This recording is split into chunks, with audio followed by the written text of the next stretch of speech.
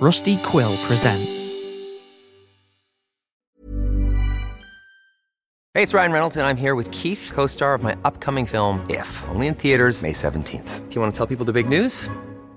All right, I'll do it. Sign up now and you'll get unlimited for $15 a month and 6 months of Paramount Plus Essential Plan on us. MintMobile.com/switch. Upfront payment of $45 equivalent to $15 per month. Unlimited over 40 gigabytes per month. Face lower speeds. Videos at 480p. Active Mint customers by 531.24 get 6 months of Paramount Plus Essential Plan. Auto renews after 6 months. Offer ends May 31st, 2024. Separate Paramount Plus registration required. Terms and conditions apply if rated PG. Life is full of awesome what-ifs and some not so much, like unexpected medical costs. That's why United Healthcare provides Health Protector Guard fixed indemnity insurance plans to supplement your primary plan and help manage out-of-pocket costs. Learn more at uh1.com. Ready to pop the question? The jewelers at BlueNile.com have got sparkle down to a science with beautiful lab-grown diamonds worthy of your most brilliant moments. Their lab-grown diamonds are independently graded and guaranteed identical to natural diamonds, and they're ready to ship to your door. Go to BlueNile.com and use promo code LISTEN to get $50 off your purchase of $500 or more. That's code LISTEN at BlueNile.com for $50 off. BlueNile.com, code LISTEN.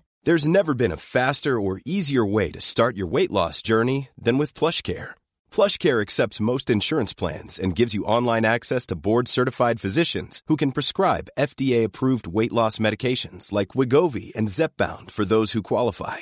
Take charge of your health and speak with a board-certified physician about a weight loss plan that's right for you. Get started today at plushcare.com/weight loss. That's plushcare.com/weight loss. plushcare.com/weight loss.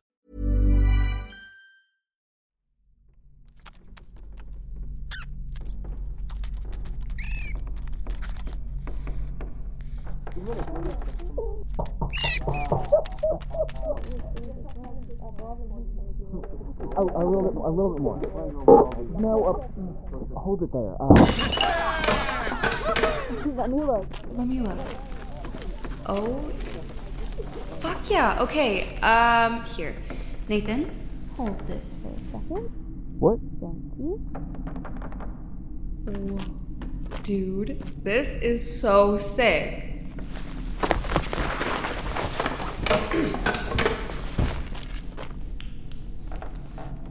This is gonna be perfect. Jess! Hey, can you make the hole a little bit bigger? Maybe.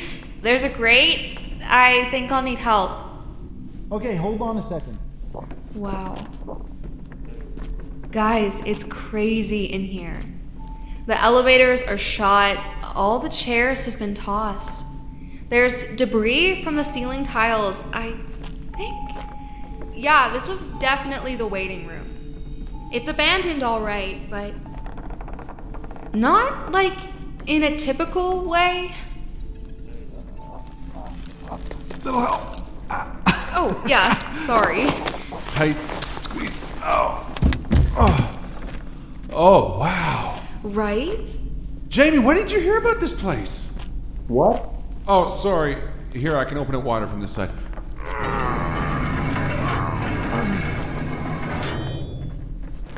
I think the door can open now. Let me... Holy shit, Jamie. You weren't lying. How dare you doubt me? Nathan, I'm putting that on you. What? Why me?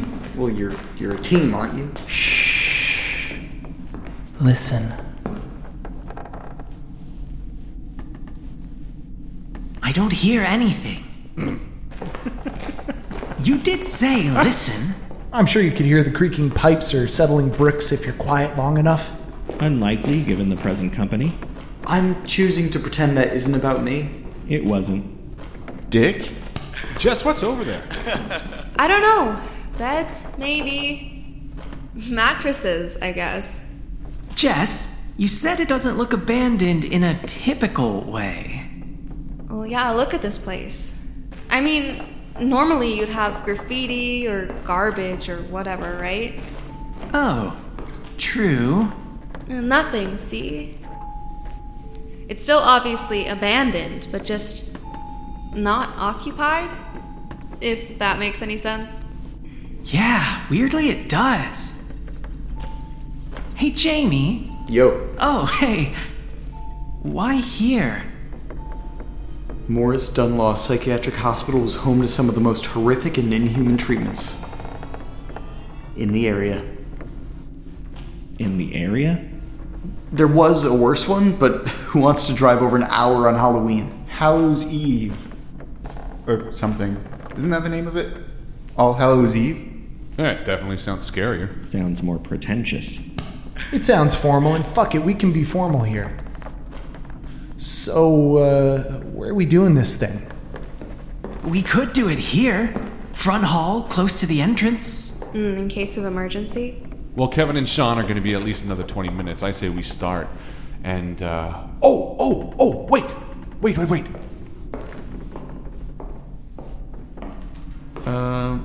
What are we waiting for? Shh, he's building to something. He just walked away. Here!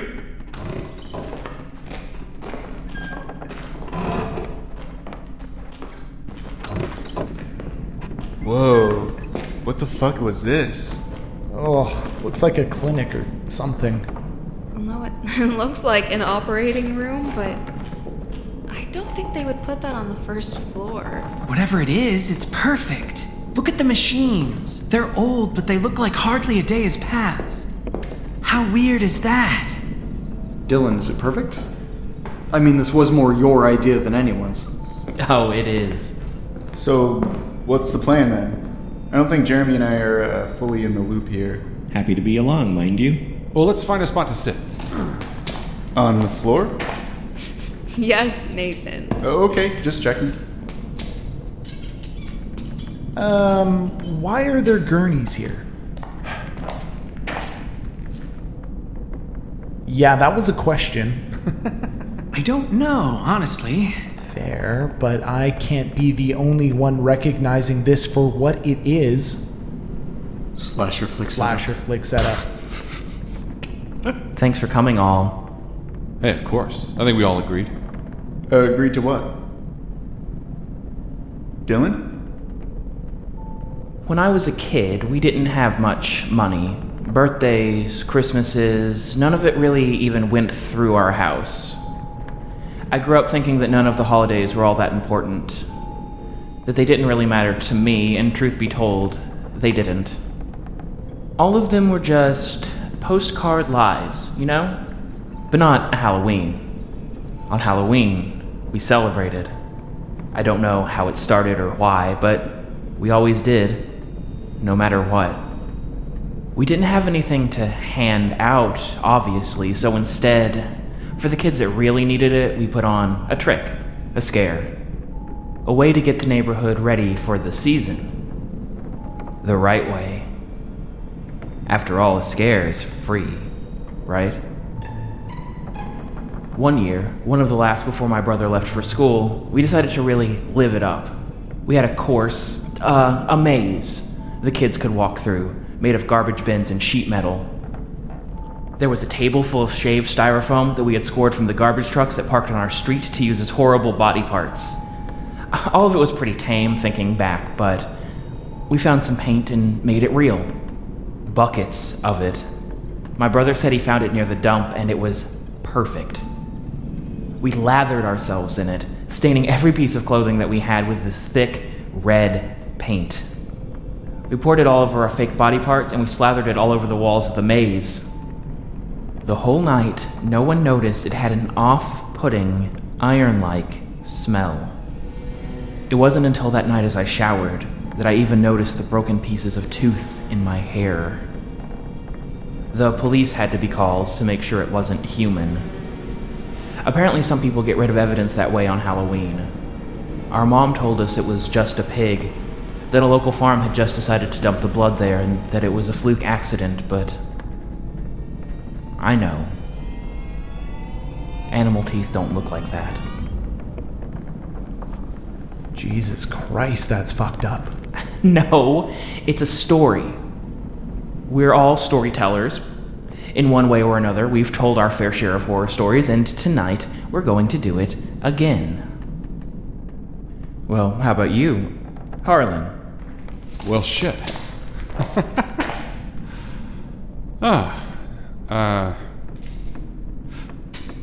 All right, I got one. A few years back, before Amazon became a big thing, and eBay was the online store most people used, I tried to buy a rare book. Nothing special. My granddad had an obsession with Rosicrucianism.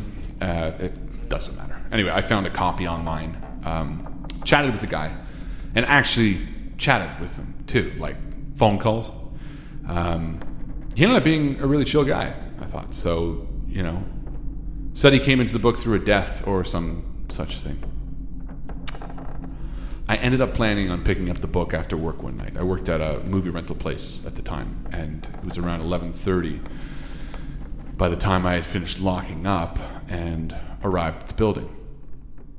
So I called him.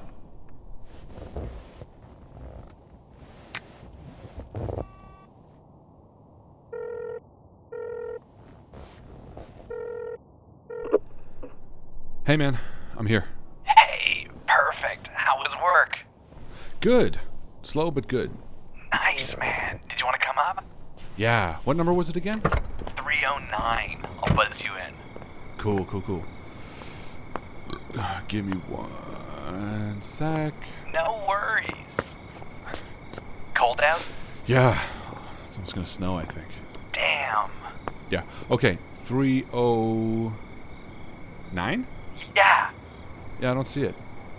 Oh, yeah. It's worn out. You can't even tell. Duh. Oh. Yeah, sorry. It's the top right one, I think. It's worn out, so I guess. There. Oh, it's not working. What? My fucking buzzer. Yeah. Sorry, man. Are you cool to come in the back way? Sure. You can't just meet me down here with it? Honestly, I would, man, but my cat is gonna run out the minute I open the door, and I gotta keep her in. Okay. Sure. What is, around back? Yeah, the back door isn't locked.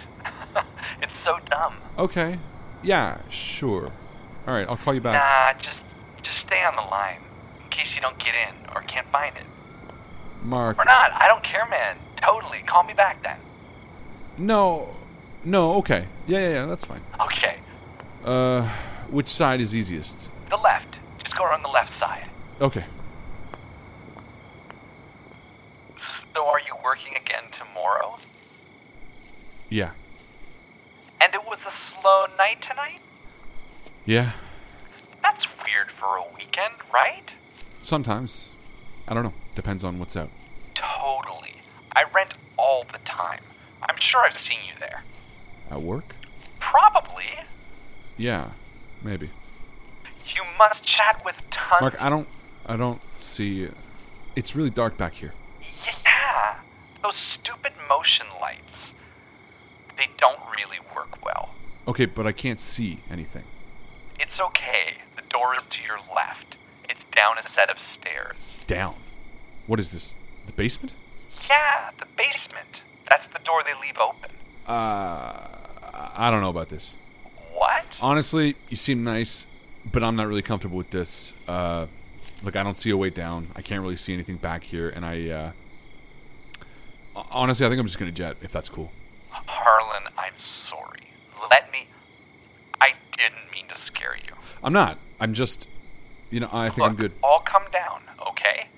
I'll give you the book right at the front door. Cool? Yeah, okay.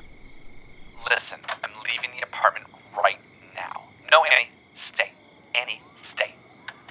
Okay, I'm coming. Cool? Yeah, okay. I'll come back, I guess. Cool. Look, that took no time. I'm here now. Okay. Sorry about the cat. I'll see you in a second. Damn. I forgot your book. Oh, I'm coming back now. I'll go grab it quick. Right. Okay, I'm at the door now. Mark?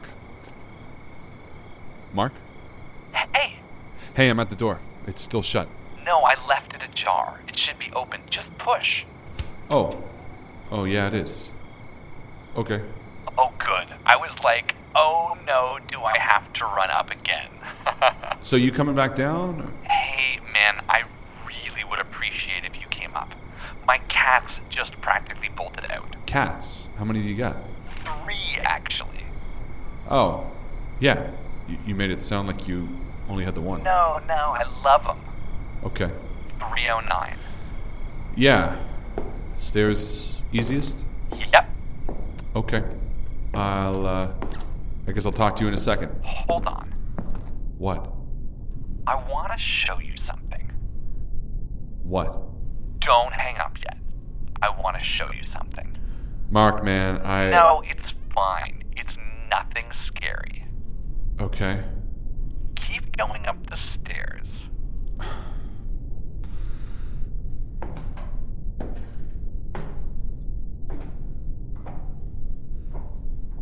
Man, Keep going.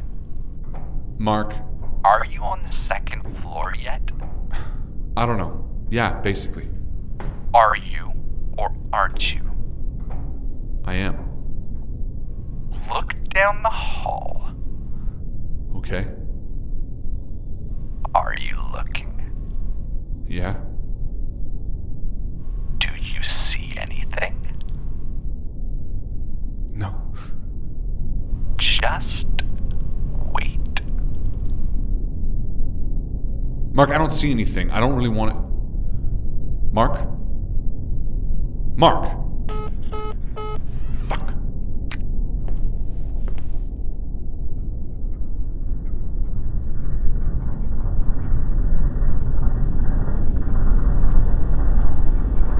Fuck this.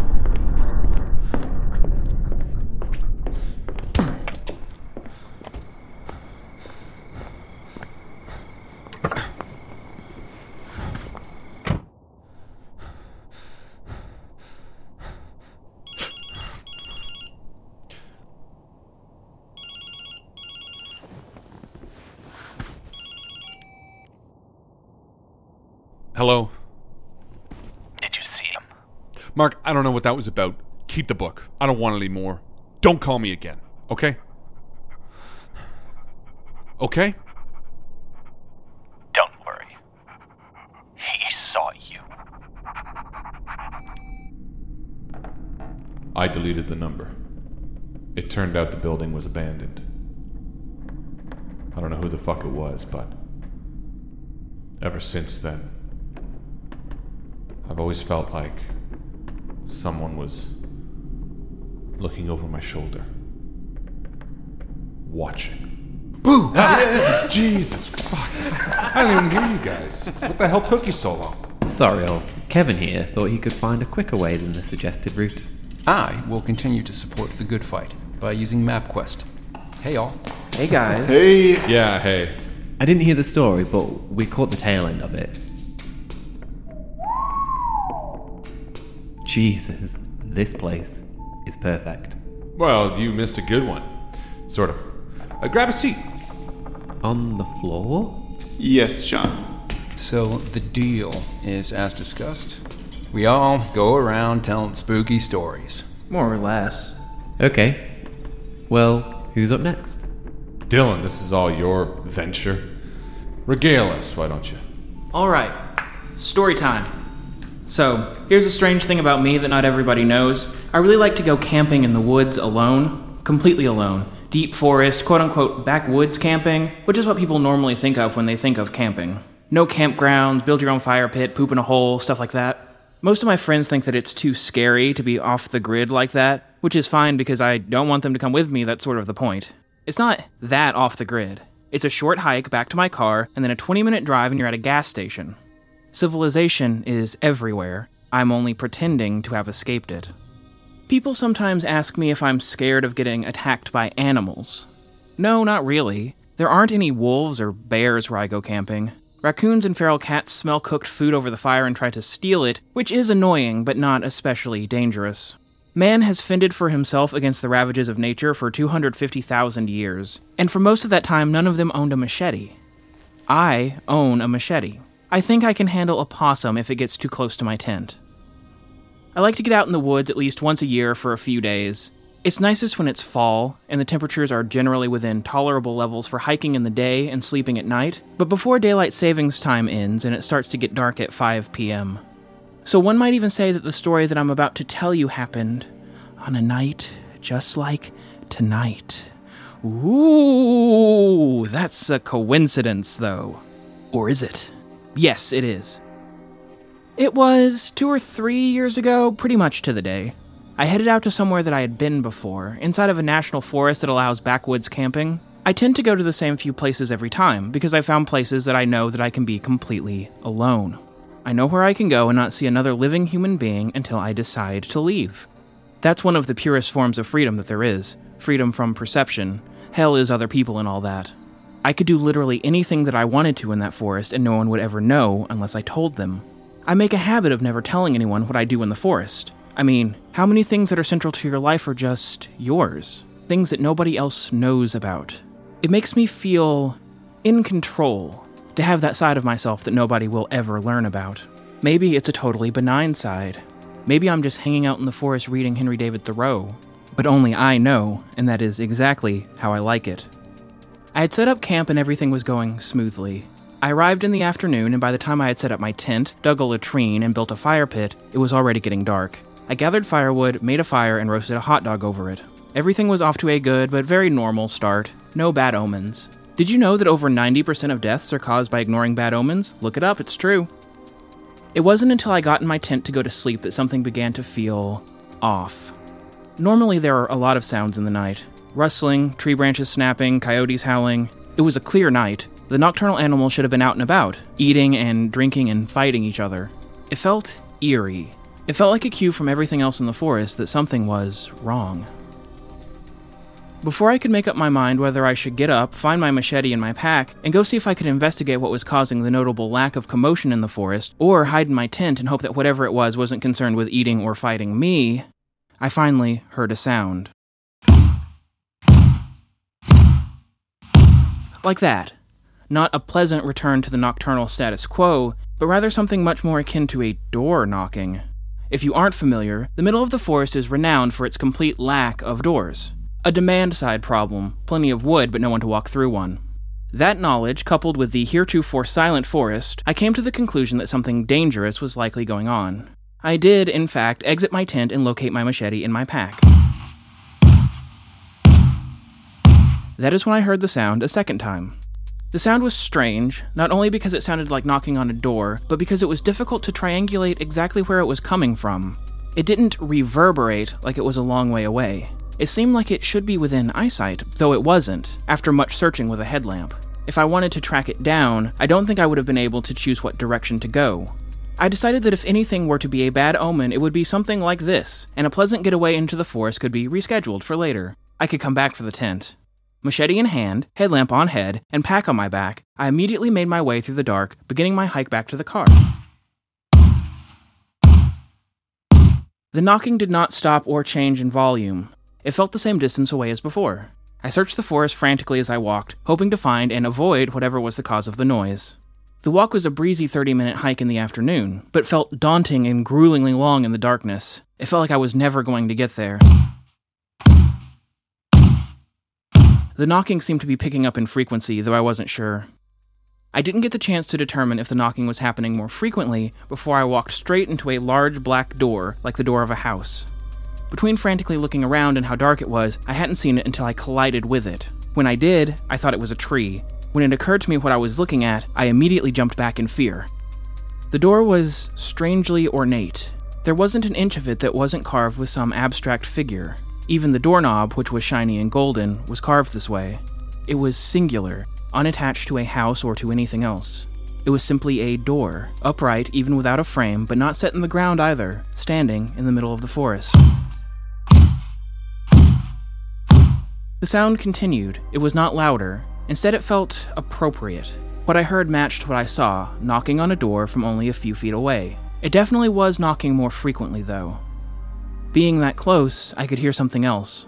A guttural, chaotic yell, somewhere between a scream and a shout, coming from the other side of the door.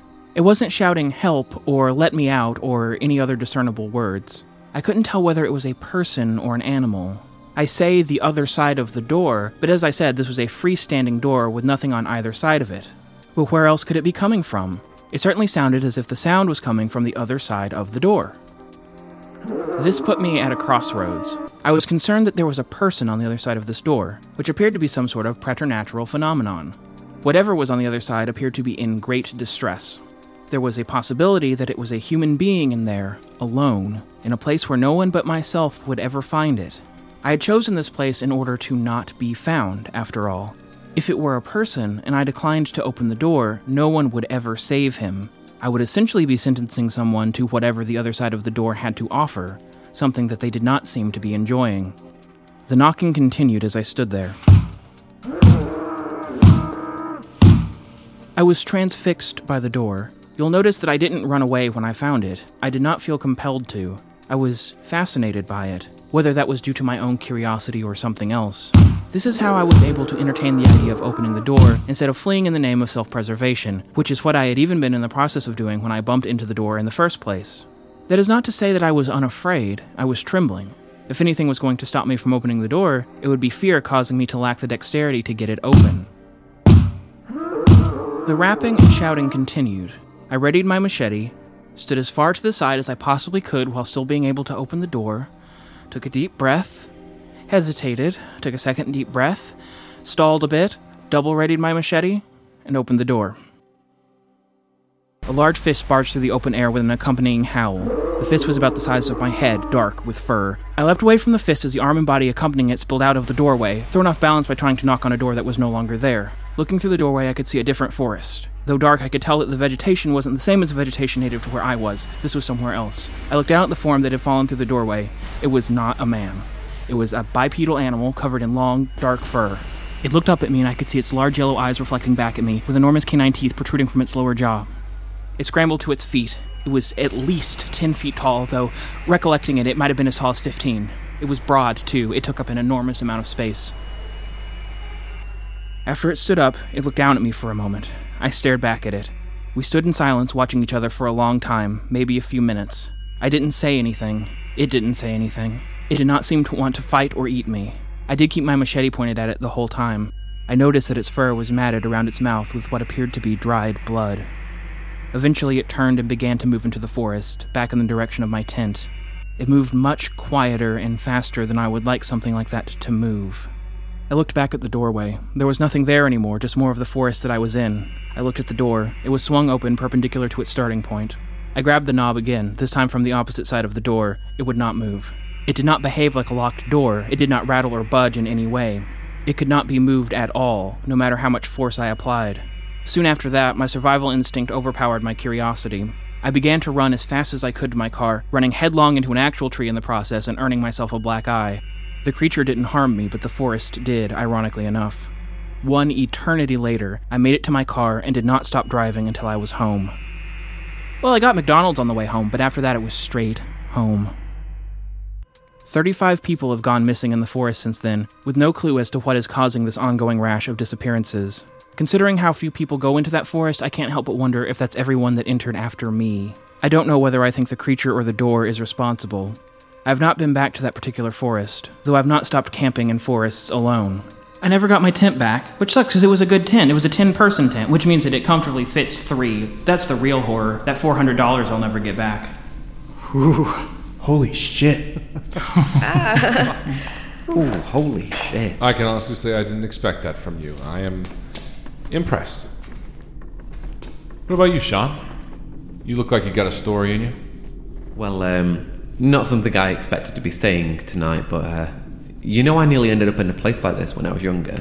Seriously? Really? Yeah. They call it being sectioned in the UK. So my brother and his family had moved house recently. They'd been able to buy their own place after years of renting. It was an old terraced house, one just like many others in the street. He'd asked me to babysit one night. My brother, that is. So I agree. I mean, easy, right? The kid's only 5 years old and he'll be in bed when I get there. Simple. Watch TV, chill out until my brother gets home. Sure. It's a pretty cold autumn night, so I've got the fire going. And I'm just drifting off into a cosy, warm sleep when I hear the stairs creak and the door begin to open. My nephew is standing there. He just looks blankly at me and says, "Uncle Shawnee, the broken man is here." I instantly broke into a cold sweat. For some reason, whenever a kid says something like that, especially at night, it is 10 times creepier than an adult saying it. Of course, I've got to play the mature and rational adult here, so can't go letting him get scared, otherwise he'll never leave me alone. Jack, I say. Jack, you were just dreaming. Go back to bed. But he's upstairs, Shawnee. I can't sleep when he's there. He's so loud. I'm sure at this point Jack can see the colour drain from my face. I know he's talking complete rubbish, but I just can't help but be slightly terrified. Right, I'll come upstairs with you and we'll make sure no one is there, okay? Then you can go back to sleep. Sound like a plan?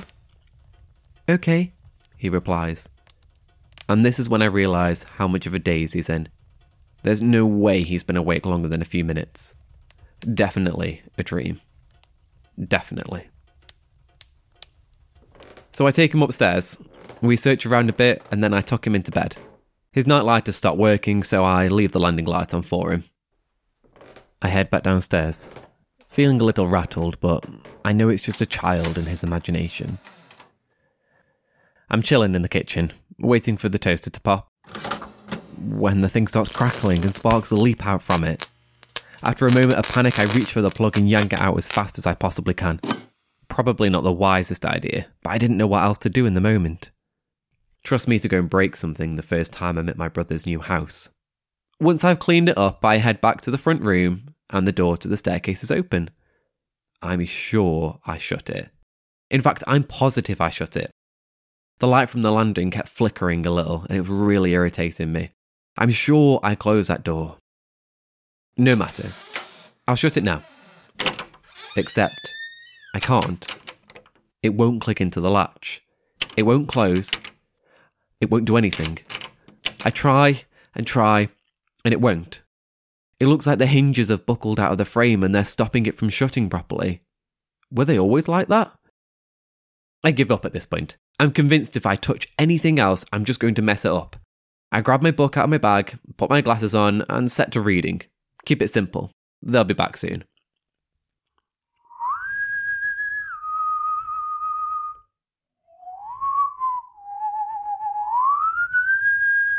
Jack! I shout. Stop whistling and go to sleep. It's late. Seriously, your dad is going to be so annoyed at you when he finds out you wouldn't go to sleep. I can't believe he's doing this. Just as I start reading as well. I march up the stairs, stamping my feet so that he knows I mean business. And the stairs are creaking so much, and he's still whistling even when I get to the top. But when I do get to the top, the light suddenly goes out. My heart is immediately in my throat, my ears are pounding with it. But it's not completely dark. Coming from the slightly ajar door of Jack's room is this dim blue light, his nightlight, and a shadow that I thought was nothing moves from hunched to stood.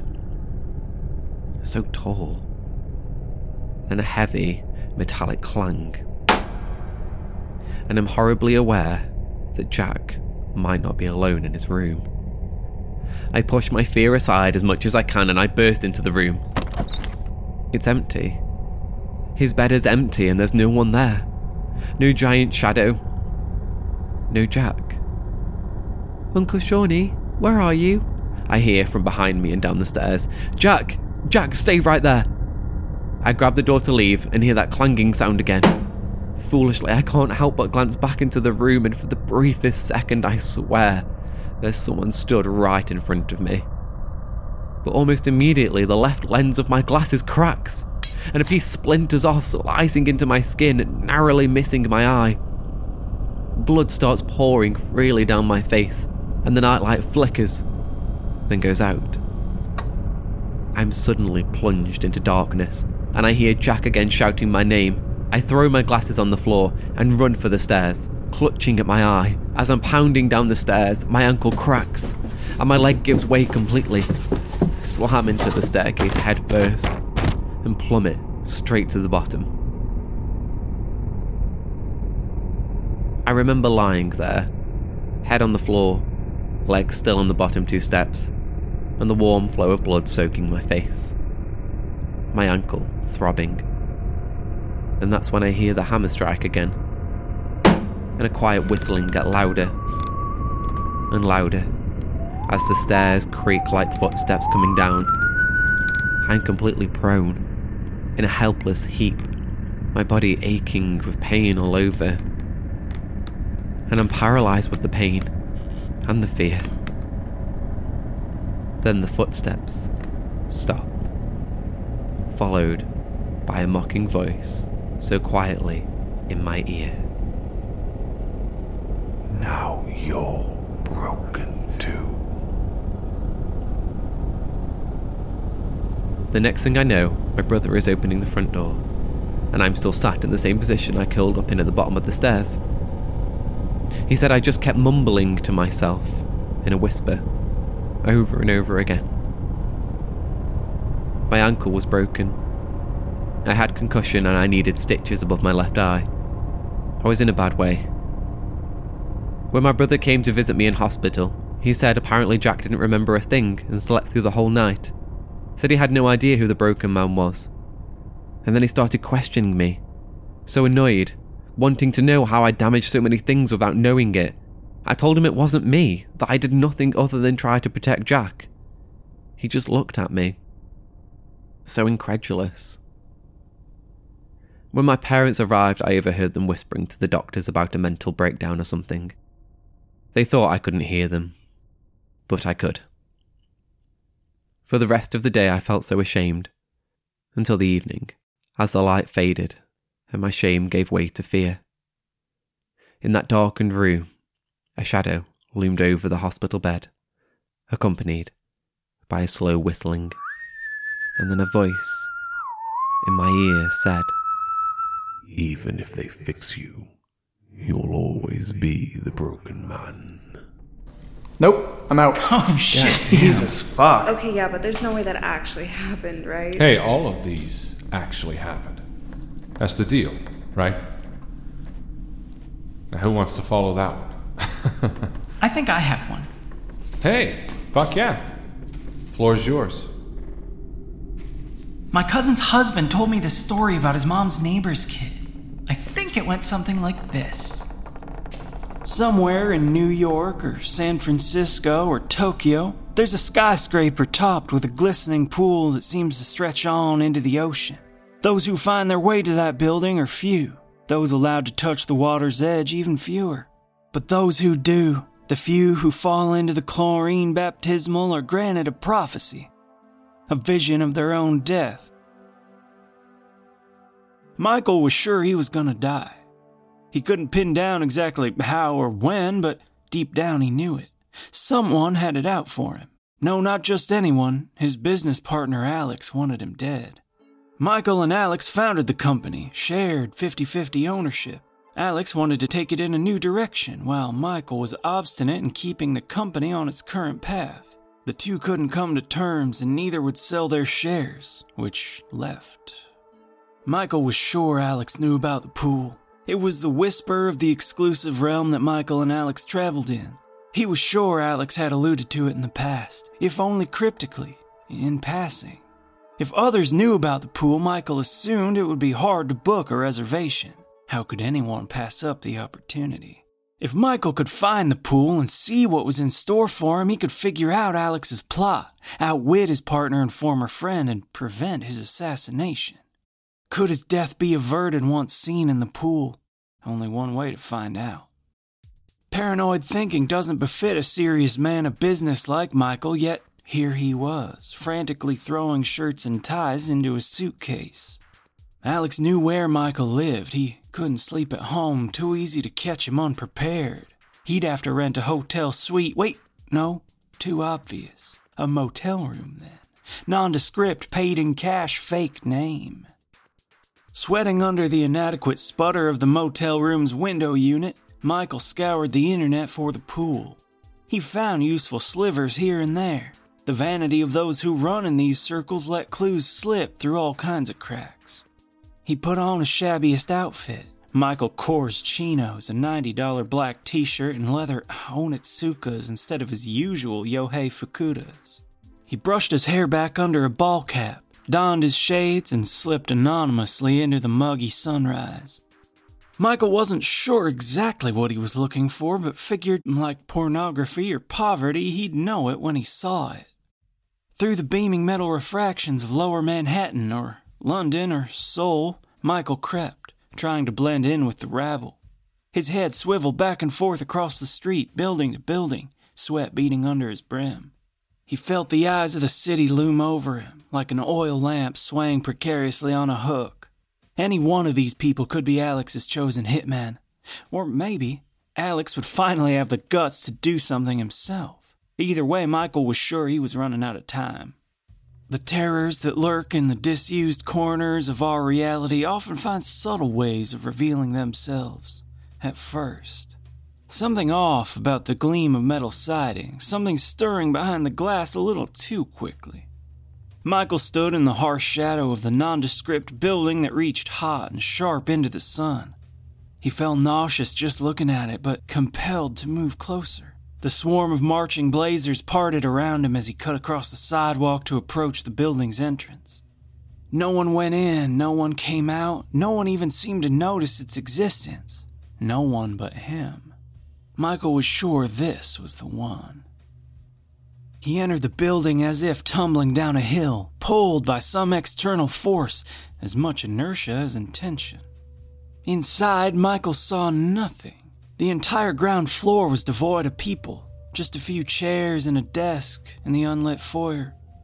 It had a kind of hollowness that doesn't assert itself through sight or sound, but feeling. In the icy sensation working its way up his arm. In a city like this, at a time like this, it was rare to see a place so empty. Uncanny. Michael crept through that dark space looking for light, but it seemed as if the whole building had been cut off from the electrical grid. A dead tower in the middle of the city, slowly infecting the surrounding tissue. Michael scoured the foyer, even feeling the walls for door handles where the plume of sunlight leaking through the windows couldn't reach its grubby fingers. Eventually, hand met handle, and he twisted the knob. Beyond was a stairwell, just barely illuminated by a skylight far above him. Michael was through with sneaking, and so he took the stairs in frenzied bounds. How many floors he passed, he couldn't say. An anxious, dripping ball of nerves was all that remained of him when he reached the door to the roof. He slammed into the push bar and the heavy slab creaked open. The glare of the full afternoon sun pelted him. He raised his hands to shield himself from the onslaught, and there, Michael found his oasis. Beams of light from on high glimmered on the water's surface. Chromatic reflections bounced all around the rooftop, gently swaying. Surrounding the pool were a variety of potted plants, all long leaves and curved edges, forming pockets of inviting shade. The lapping of the waves called to him, an infinite sea that sprawled out beyond the building, beyond the city, melting perfectly into the horizon. It was idyllic, everything he'd hoped it would be, save for one detail. There were two figures standing at the edge of the pool. Dressed all in glaring white, they were hard for Michael to look at. He took a step closer to the pool and tried to focus his eyes on the figures. He wordlessly moved toward them. Blinding spotless in the sun, he could make out their general shape. Humanoid, somewhere between 5 and 6 feet tall. But their faces, he couldn't see their faces at all. Like wisps of pure sunlight flowed from their skin and obscured their features. Michael dipped one foot into the pool and then the other. He felt that pull again, as if he were on the cusp of a gravity well. He closed his eyes, spread his arms wide, and fell face first into the cool water. Michael drifted in the fathomless ocean for a moment, untethered from all things material. He flipped and spun in the free-form body, curled and retracted. He settled himself and opened his eyes to receive his vision. Michael saw two figures in white leaning over the pool's edge, but there was someone else there as well. Michael was sure it was Alex. An arm framed by gold cufflinks broke the surface and held Michael in place underwater. He thrashed and kicked and struggled against the hand, but his shoes couldn't find purchase on the slick walls of the pool. If only he had been wearing his fakutas. This was how he was going to die. As Michael's thrashing slowed, Alex withdrew his arm from the pool and stood triumphant over his former business partner. He nodded to the inscrutable figures in white and turned to leave. But it was Alex's turn now. The figures clasped each of his shoulders with tremendous force and led him slowly into the water. His screams were quickly muted, rendered nothing more than noisy bubbles. Then those bubbles came to a halt. Alex and Michael locked eyes beneath the surface one last time before they fully slipped from this earth. A mutually assured destruction. 50-50. The figures in white rose from the pool, not a drop on them, their faces glowing and radiant. Michael and Alex were rich, yes, powerful, sure, but there are others even beyond them. Beings who exist in a totally separate realm from those two. Beings who repel water and consequence in equal measure. Wealth so concentrated, so dense it warps the fabric of space and bends light. To sustain such a life requires sacrifice. A great many souls to stoke the engine.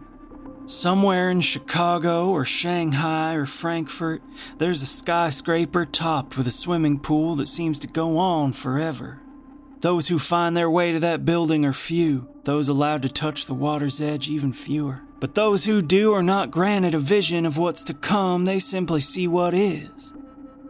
Only death waits for those who enter the water, and it won't be waiting long.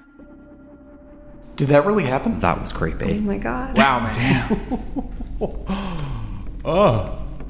All right. Now we're cooking. If we're going in order. I guess it's my turn now. Here we go. Submitted for the approval of the Midnight. What do we call ourselves? Do we have like a group name or something? It doesn't matter. I call this story The Tale of the 1 through 5 Minuteman. Really dumb name, I know, just bear with me.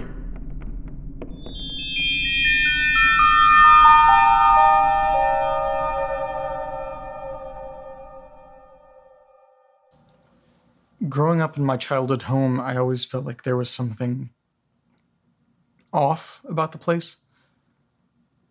Now, I'm going to sound like one of those crunchy granola people that collect crystals or something, but the energy in the house just felt bad. I just always felt uneasy. Like I was never truly alone. It started when I was just a little kid. One night, I stumbled into my mom's room at around 2 a.m.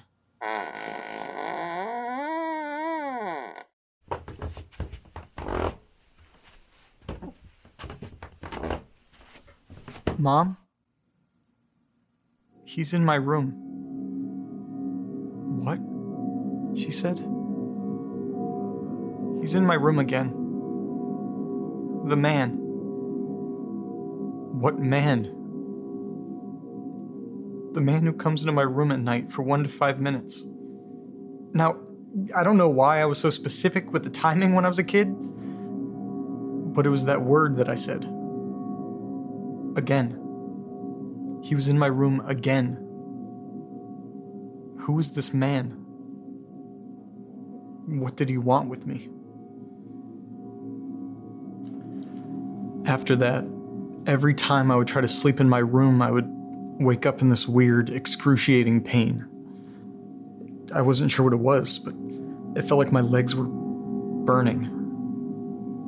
My mom said it was probably growing pains. I just thought it was because my bed was uncomfortable and it was making my body sore. So, I refused to sleep in there. I slept on the living room couch for probably 3 years until my mom finally caved and bought me a new mattress. In those years, I felt fine. I didn't experience any more random pain. When the mattress finally came in and I was back in my room, things started to get weird again. One day I was in my room just laying on my bed watching TV and I started dozing off. You know when you feel yourself about to fall asleep and you suddenly have that terrifying feeling that you're falling and you scare yourself awake? That happened to me. but I woke up on the floor in the corner of my room near the door. Almost like I flew off of the bed or something. I was convinced for years that it was just a weird case of sleepwalking. But then similar things just kept on happening. There are so many times when I would just fall asleep in my bed like normal and then wake up in the morning laying the opposite way. Again, this can easily just be explained by sleepwalking. It seems like a perfectly valid explanation. Until something that happened to me recently. Now, this is something that I haven't told anyone in my family. For some reason, whenever I bring up any sort of occurrence at the house, they just don't want to hear it. I was laying in my room late one night, half asleep, and I began to hear things.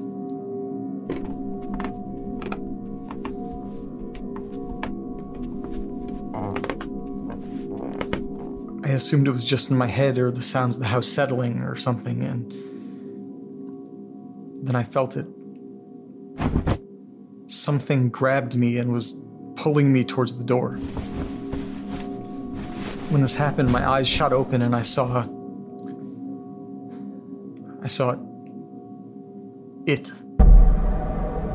At the foot of my bed, there was this shadow figure just standing there with his hands grasping around my ankles.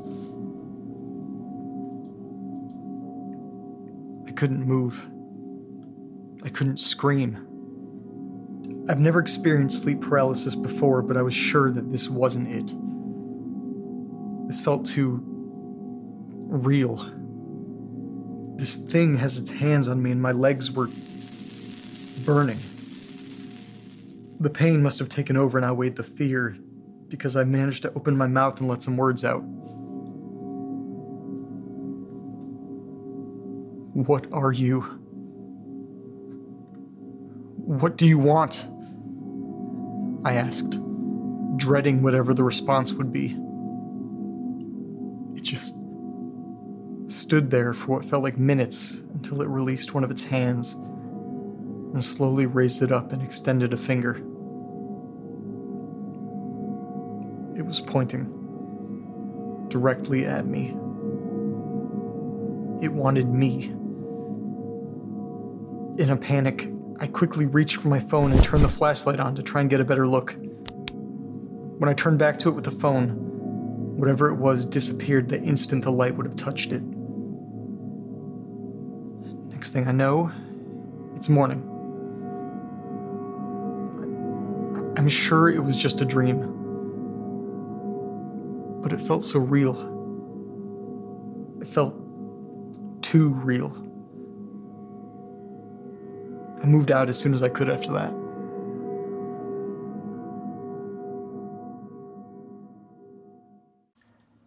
And that's my story. Everything's been pretty quiet for me since I moved into my new place. For the most part. It hasn't been as easy for my fiancée. She told me that she doesn't really like it in the new place. She feels like she's being watched. And she swears that she's been seeing something out of the corner of her eye. In the shadows. She's trying to convince me that it's already time to move. And she's been waking up with some leg pain lately. Wow, dude. Whew. Okay, so, who's next? Well, damn. Damn's right. Jeremy, why don't you regale us, my friend? Well, since Nathan's here too, what do you think about that time we went up to the old Richfield Manor? Really? That's the story you want to tell? I mean, why not? It has all the hallmarks of a good campfire or spooky hospital tale. The story sucks. So is there a key or do we just... Oh, it wasn't even shut. You know, a traditional ghostly door opening by itself wouldn't have been unappreciated. You're going to be tough to please, aren't you? Sorry, I'll try to suspend my disbelief for the evening. It'd be appreciated. Oh, before I forget, here, take this. A stick? A smudge stick? Yeah. We light it and use the smoke for protection, given the circumstances of the haunting here. The sage should help keep us safe. Sage. Okay. Fights mosquitoes and ghosts. Who knew? Perfect. We want to make it smoke a little, just like that. Keep it with you at all times. Remember, it's for our safety. Got it. So, how does this EMF thing work? It's been observed that there's a higher amount of electromagnetic frequency present when there's also paranormal activity. These devices will read that frequency, which gives us a good spot to set up shop.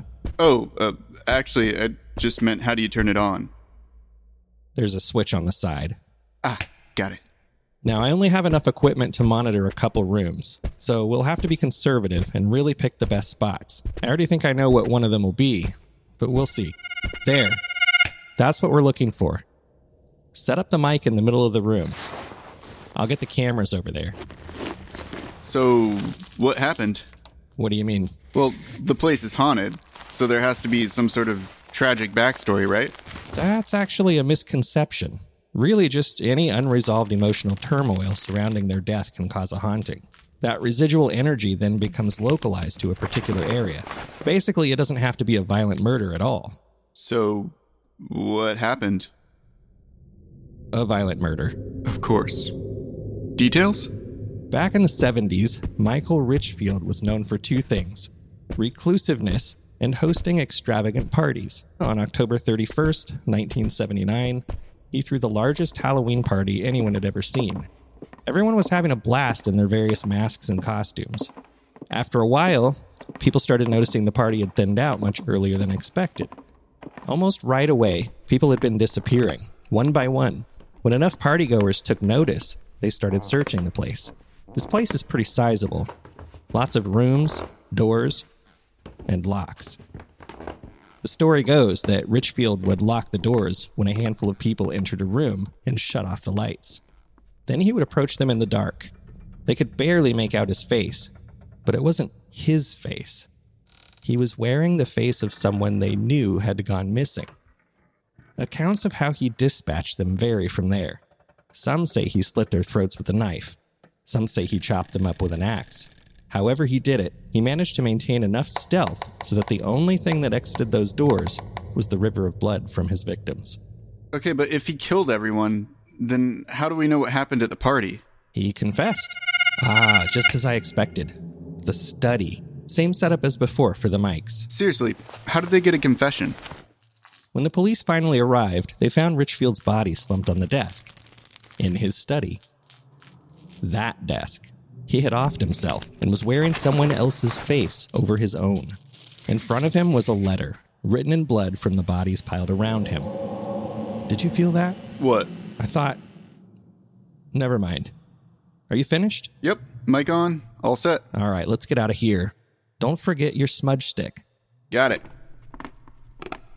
So, what'd you feel? It just seemed like... I don't know. Something about that room. You want to go ahead and fire up the electric generator? I'll start hooking up the monitors. Fine then. Don't tell me. Damn it. What? One of the mics isn't giving me any signal. Don't tell me. It's the one in the study. Of course it is. Are you sure the power light came on? I don't know, man. I'm usually in bed like 4 hours ago. Eastern time, remember? You want me to go back and fix it, don't you? I mean... No, I get it. Hype up how creepy one room is, then send the new guy in alone to check it out. You don't have to. We'll just hope we don't miss anything. In the room that's most likely to have a ghost in it. So, we're just gonna split up. In a haunted house. Fine. Did you at least bring walkie-talkies, or are we gonna rely on our cell phones that will inevitably experience a service failure at a critical moment? You're with a pro, remember? Here, catch. You'll be fine. Just make sure you have your smudge stick. I'll let you know when I'm getting the audio again. Maybe Jeremy the character isn't as different as Jeremy the person after all. If you're too scared of ghosts, I can take care of it. Nathan? Yeah, I'm here. Just trying to think of a good comeback. Coming up empty so far. You see the study yet? Okay, I have you on cam. Is that really necessary? Sometimes the classic comebacks are the best. Just take care of the mic and... Shit. Nathan, I just lost the camera. Nathan? If you can hear me, can you please say something? Boo. Fuck. Why weren't you answering? Answering what? Never mind. The audio's still dead and nothing's feeding from the camera either now. Hey, I didn't touch the camera. I know, but I really want to record that study. We may as well head back together and get it all fixed. So, Jeremy, you like to party? Huh? I mean, that's what happened here, right? Exactly 40 years ago? Oh, yeah. The bloodbath. Yeah, that's not really my scene. Parties, I mean. Well, or bloodbaths. How about you? They can be fun. Can you check the mic again? I'll take a look at the camera, but it's weird that neither of them is... Jesus! Okay, you can't tell me you didn't see that. Your first undeniable paranormal event. Where's your sage? Huh? Oh, I must have left it in the other room. Damn it, Nathan. We need to get out of here then. What about the equipment? Leave it. We need to go right now if you aren't protected. We'll come back for it in the morning. How do you propose we leave? Damn it. Okay, just stick close to me. I'm gonna let the smoke saturate the wood of the door. Hopefully that'll let us break through. That stuff smells awful. Trust me, it's better than the alternative. Okay, on the count of 3, we're gonna push against the door together. Jeremy? Shit. Okay, on 1. 1. Run! We got to the car and I drove Nathan back to his hotel. I think he came away with a little less skepticism. Am I right? That's what you think happened? That's what I remember. Do you remember something differently? Everything was like you said, up until I went back to the study to check on the mic. Okay, I handle mics all the time. This should be... Oh, fucking A. No batteries. Seriously, Jeremy? Yo, Jeremy, you fall asleep over there? Jeremy, come on, I know that's you. And of course it's locked. What the hell is that? Hey, Jeremy, I know you're busy messing with me or whatever, but can you see this? There's something on the floor glowing, kind of, I guess. It's, crimson colored. I think it's coming up from the desk. Okay, think, Nathan. What would Jeremy do? Well, he'd probably touch it. Okay, so whatever I do, don't touch it. Jeremy, tell me you can see the... Did it? Oh shit, it's moving. Okay, for real, Jeremy, open up. Seriously, this shit's weird. There's this vein-like stuff on the floor and... Fucking veins, Jeremy, you hear me? Did I bump the channel on this thing or... No? Fuck. Okay. How can I get out? What the fuck? Okay, you know what? I don't even care. Okay, what the hell? The stairs were right here, right? Maybe... No, maybe. Just retrace my steps to the study and maybe when I come back it'll be there. Shit. That stuff is definitely bigger than it was before. Did it? It destroyed the mic. Oh, fuck. Okay. Stairs or no stairs, door or window, I'm getting out of here before this thing spreads any further. This doesn't add up. This place was big, but this hallway should have ended here. It's like this place is fucking... Okay. Don't say it. Ghosts aren't real. You just passed the stairs and were too panicked to notice. Okay, if I can just calm down and breathe for a minute. There. Okay. Now I just need to go back and... Oh, what the fuck? It's everywhere! It's all over the walls and it's fucking breathing... And the next thing I remember was waking up in my hotel room. So wait, you don't remember coming back? Us getting in the car? None of that? Never happened. I don't know how you saw what you saw. I don't know. Almost like someone was wearing your face. Oh shit. Holy shit. Fuck. Damn. That's fucked up. All right. Ooh, okay, my turn. Let me show you how it's done, everybody. I've got a story that's sure to terrify every single one of you. Something that'll make your skin crawl and have you shaking in your boots. Oh, good God, what was that? That was a rat. Yeah, I knew that. Anyways, as I was saying, a few years ago, public access television was struggling. I mean, they're still struggling, but it was more of a fight against the dying light sort of situation for them back then. Now they're just dead in the water and looking for a lifeboat. I mean, that's mostly all cable television though, right? But especially PEG channels. You know, public access, education, and government channels. I guess their aim at the time was to create intrigue around our own local version of PBS. Except it didn't go exactly how I imagined they thought it would. I was driving into work that day. A nice long drive from the suburbs into town, spotted traffic as I went. Well, that day, I can't remember exactly what day it was, sometime towards the end of October. I'd fallen asleep in a weird half-sitting position on the couch in front of the television, dog-tired from a particularly long day, and hadn't plugged in my phone to charge it. So, getting into the car, rushing, making sure I wouldn't be late, I had no time to charge my phone. God, I need some noise.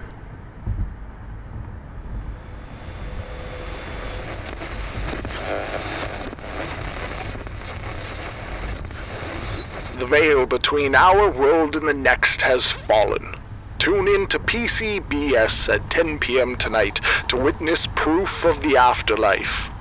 Watch in astonishment as Dr. Nichols proves once and for all that there is life after death. Tonight on PCBS, here and there are as close as then and now, as are close as you and I.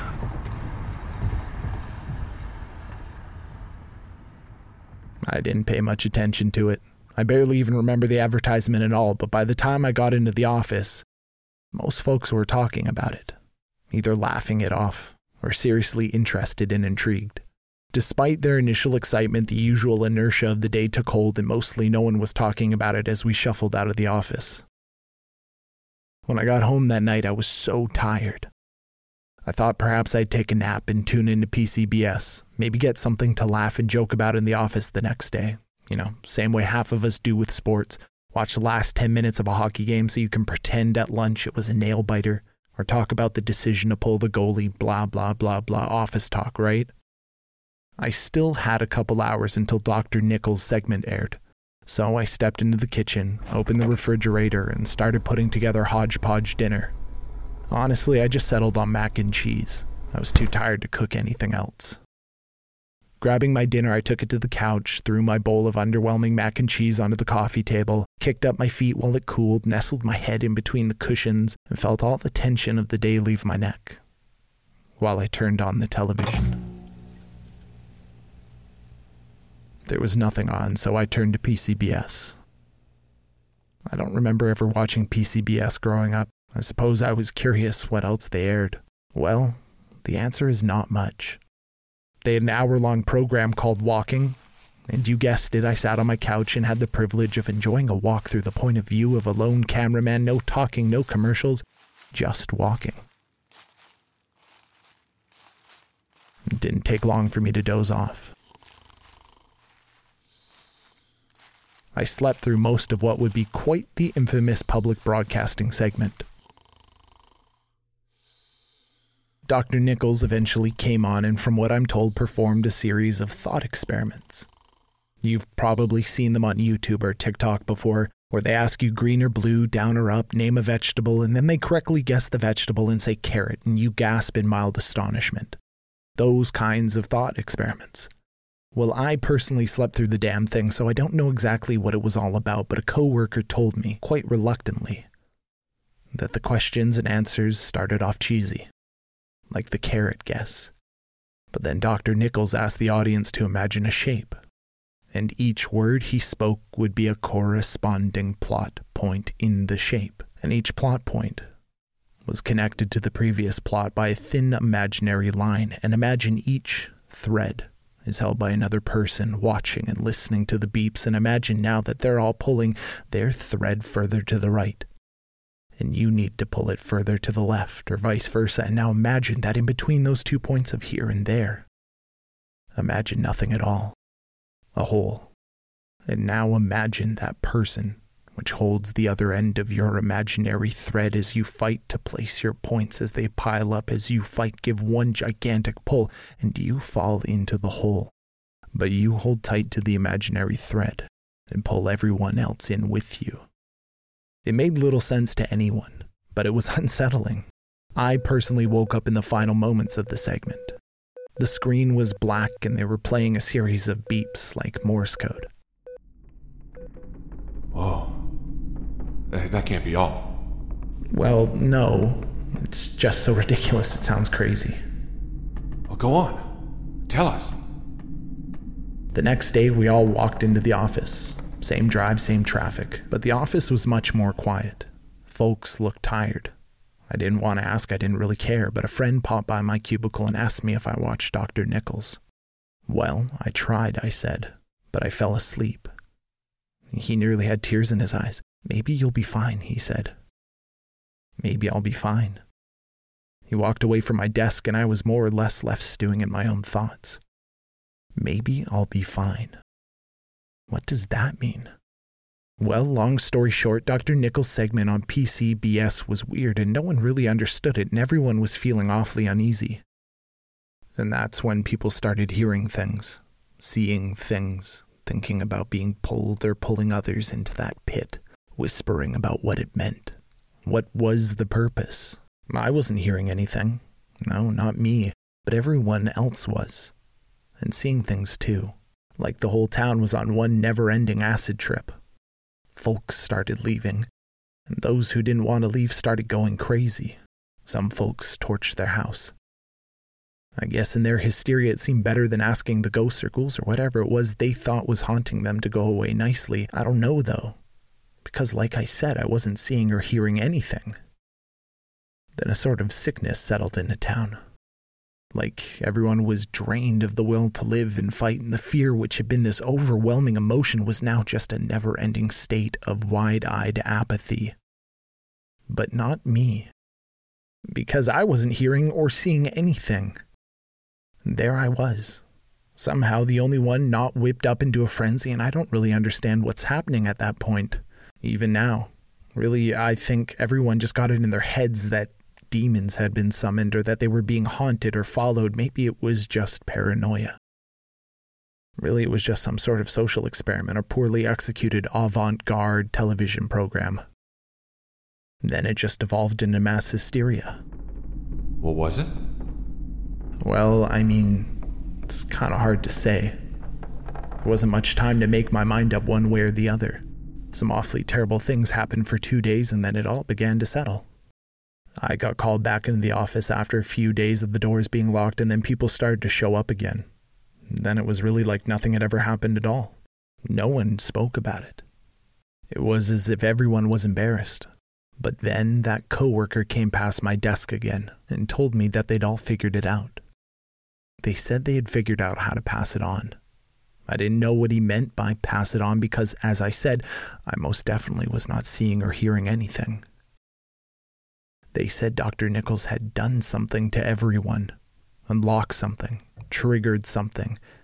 It didn't make sense to me, but it terrified them, followed them. They couldn't sleep or eat, and some people never came back to the office and memorials were quietly held during work hours.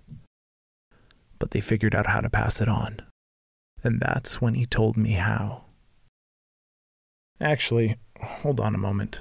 Maybe this will be easier. Let me grab my phone here.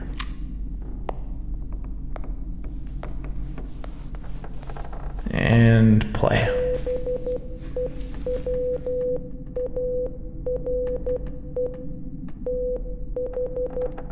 I don't get it. I feel like I'm pulling teeth at this point to put this story together. How do you pass it on? Oh, I think you already know. Oh. What? Fuck. Oh, shit. Jesus. I don't fucking believe that. Oh. All right. Anyone else want to volunteer to go after that? I'll go next. Fuck yeah. Have you all ever heard of like these... It was a friend of mine who actually told me about them. He had a similar experience on a hike, but basically they're these things that when they're close, their call sounds distant. No. Cool. My grandparents live in a little town about an hour and a half from mine if you take the main highway.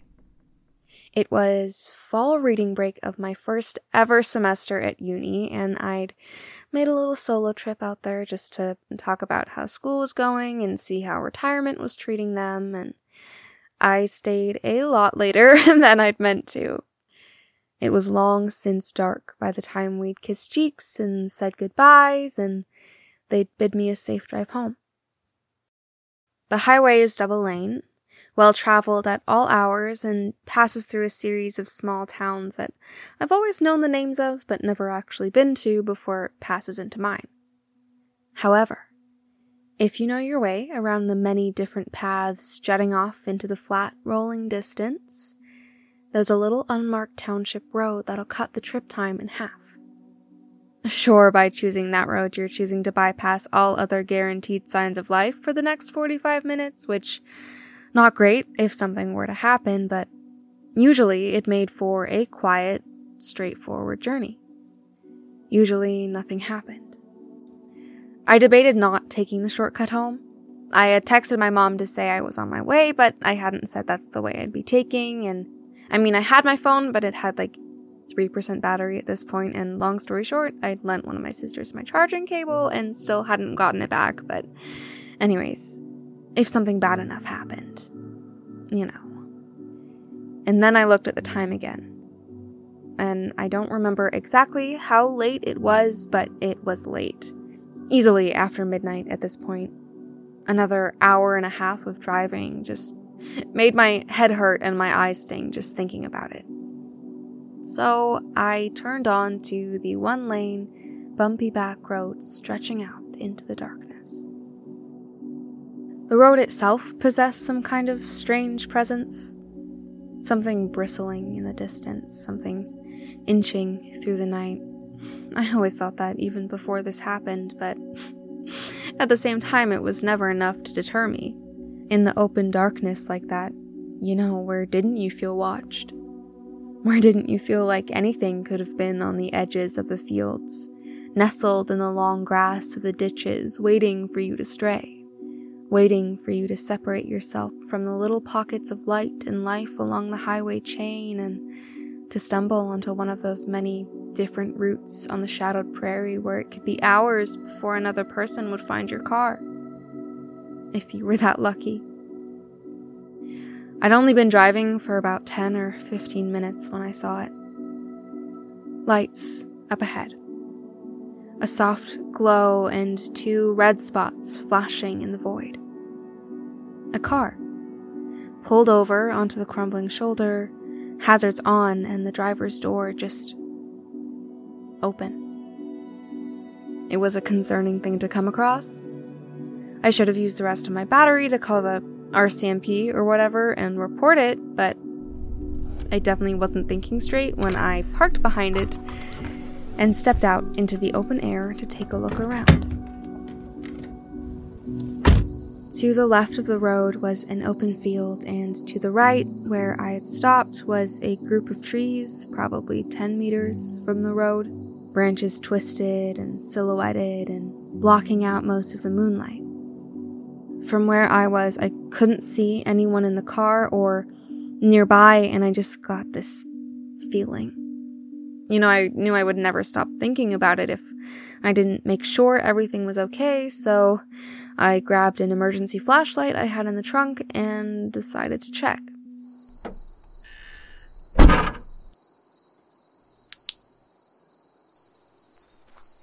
Hello? Anyone? I didn't really know where to go from there. It was freezing out and I didn't have a coat, so sticking around wasn't the most compelling option until I heard a voice.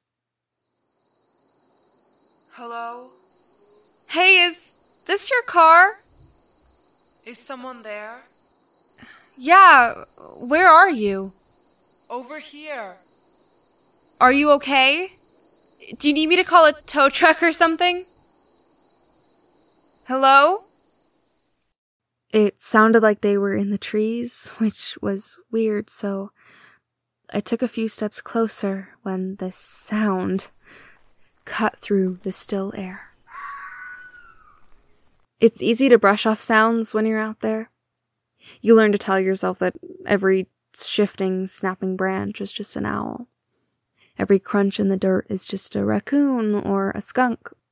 Even every strangely human scream echoing in the distance is just a fox, or a deer, or an elk. You can rationalize. I mean, those are all things to be wary of, but when you can hear they're far away... Are you okay? Help! Is someone hurt? Hello? Please. Where are you? Over here. Okay, I think I'm close. Just keep talking. I can't really see. Please. Oh, shit. I left my phone in the car. I'll go call for help. Don't leave. I'm just going back to my car.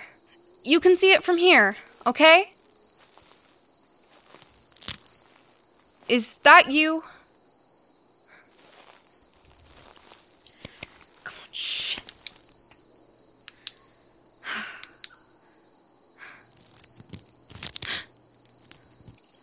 Hello? I'm right here. The voice was the farthest it had been, but there was hot breath on my neck, and then came that cold, prickling, crawling feeling up your spine when something is behind you and you just know.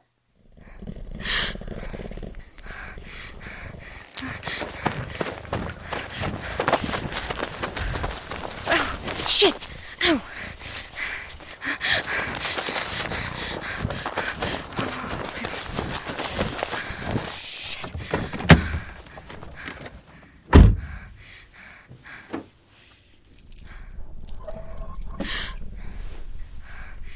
I had every intention of starting the car and just speeding off as fast as I could, but my hands were shaking too much to hold on to the keys, and I didn't want to open my eyes to look for them, so I kept them shut, and I pressed my head against the wheel, and I waited.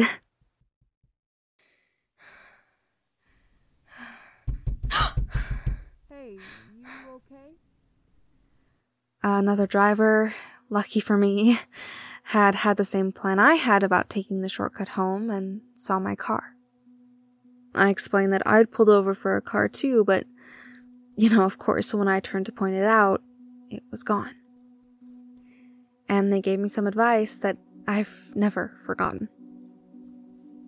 If you're driving at night on something you'd consider a back road, don't stop for a car if you can't see the driver.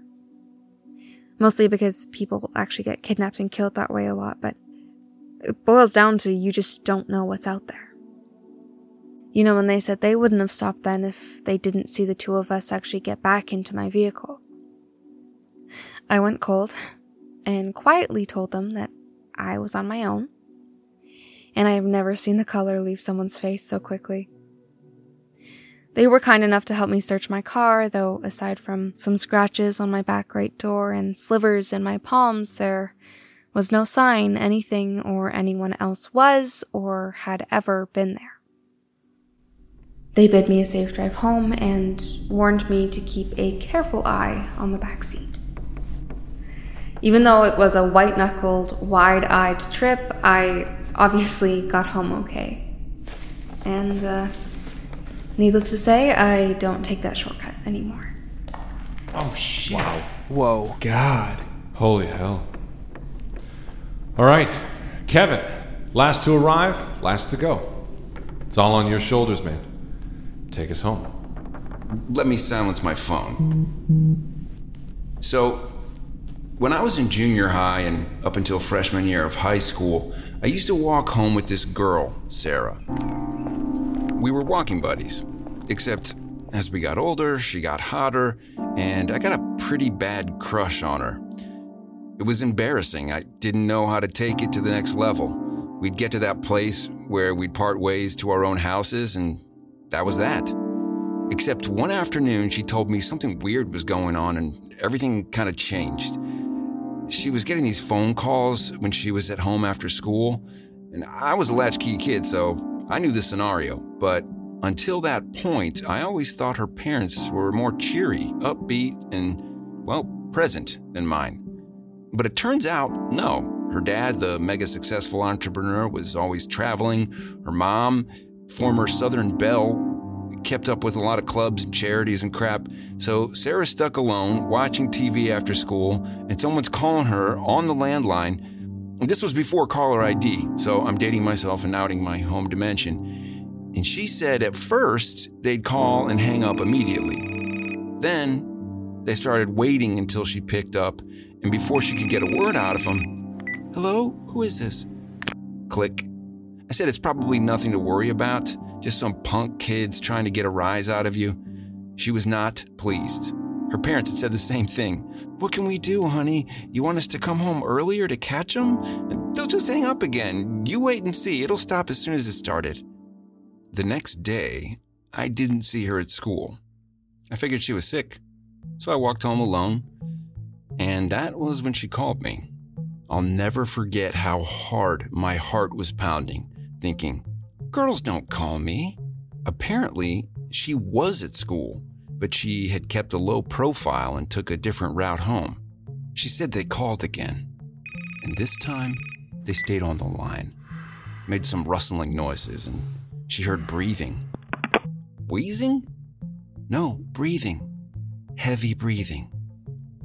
Well, that's never good. I don't know why, but it's not. It's the one thing that you don't want to know about a stranger, intimate knowledge of their breath. So I said, "Let's call the cops." And she was like, "I don't know. I don't think they'll take me seriously. Do you mind coming over?" Do I mind? Really had to pretend to mull this over. Well, I'll miss the end of DuckTales, but I've seen this one. Actually, no, I don't mind. I'm coming over. So I got on the Grey Ghost. That was my bicycle, just a mongoose minus the decals. When I got there, she gave me a hug, which was awesome and not normal. She was wearing what could best be described as form-fitting denim short shorts, basically Daisy Dukes minus the butt cleavage. It was a lot. It turned out her parents wouldn't be there for hours, so we could just chill. Luckily, I was not wearing sweatpants, since that would have gotten awkward fast. No, I had slipped into the most goth, ultra-baggy trip jeans I had. We cracked open a couple Pepsis, plopped down on the couch, and proceeded to watch Aladdin. Don't ask. Before long, it was dark, and when the phone rang again, I realized we didn't really have a plan. It was her house, so she picked it up, but when she put it to her ear and said hello, I knew whatever was happening was not good, based on the dreadful expression on her face. I motioned to hand it to me, and I was about to lay into these a-holes when the voice from the other end croaked in. "You alone?" I dropped the phone. Scared the shit out of me.